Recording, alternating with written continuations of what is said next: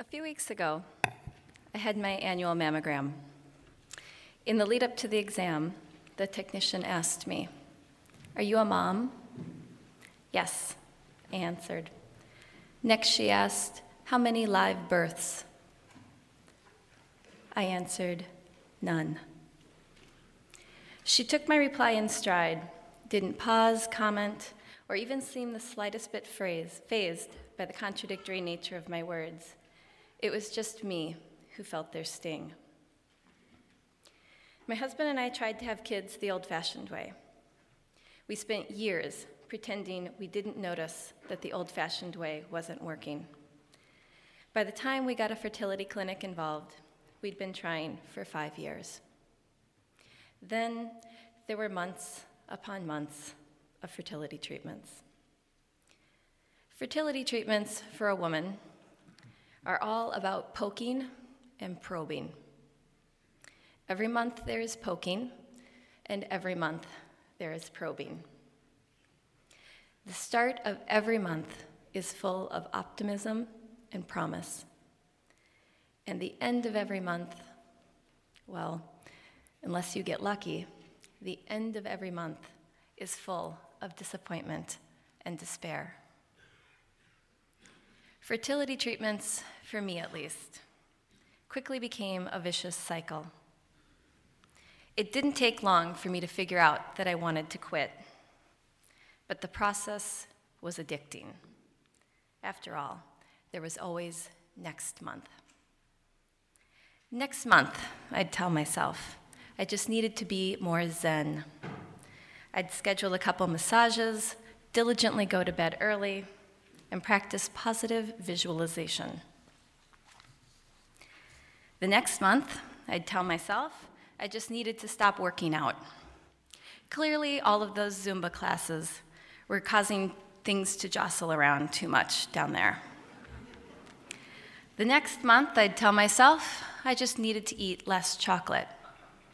The next month, I'd tell myself I just needed to eat more chocolate. Abandoning treatments, I knew, was always an option. But doing so would mean that I was abandoning this picture I'd been carrying around in my head since I was a child of what my adult life would look like. And it wasn't just my image I would be abandoning, but my husband's idea of his future adult life too.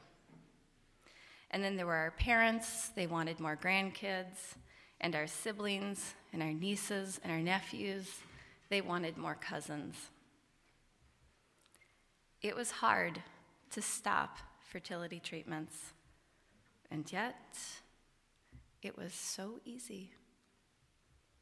1 month, I just didn't pick up the phone. I didn't schedule any more poking and probing. It was freeing. Not the decision to quit, for I decided I wanted to quit just a few months in, but it was the actual act of quitting. That's where I found my freedom. Actually quitting meant I could let go of those self-imposed snapshots of my perfect adult life, and I could let go of my impressions of what my extended family expected from me. Actually quitting meant I could choose a new path. And I did. Eventually, my husband and I adopted a little boy from China. Most people seem to think that I've done something really honorable and courageous by adopting a child. They say, "Oh, it's such a wonderful thing what you're doing." Or they say, "Oh, you're so brave to adopt." Perhaps I was brave to adopt, but I don't feel like it. For me, adoption feels like a new lease on life. Adoption feels like a blessing that never would have entered my life if I hadn't found the courage to walk away from the fertility clinic. Come, let us worship together.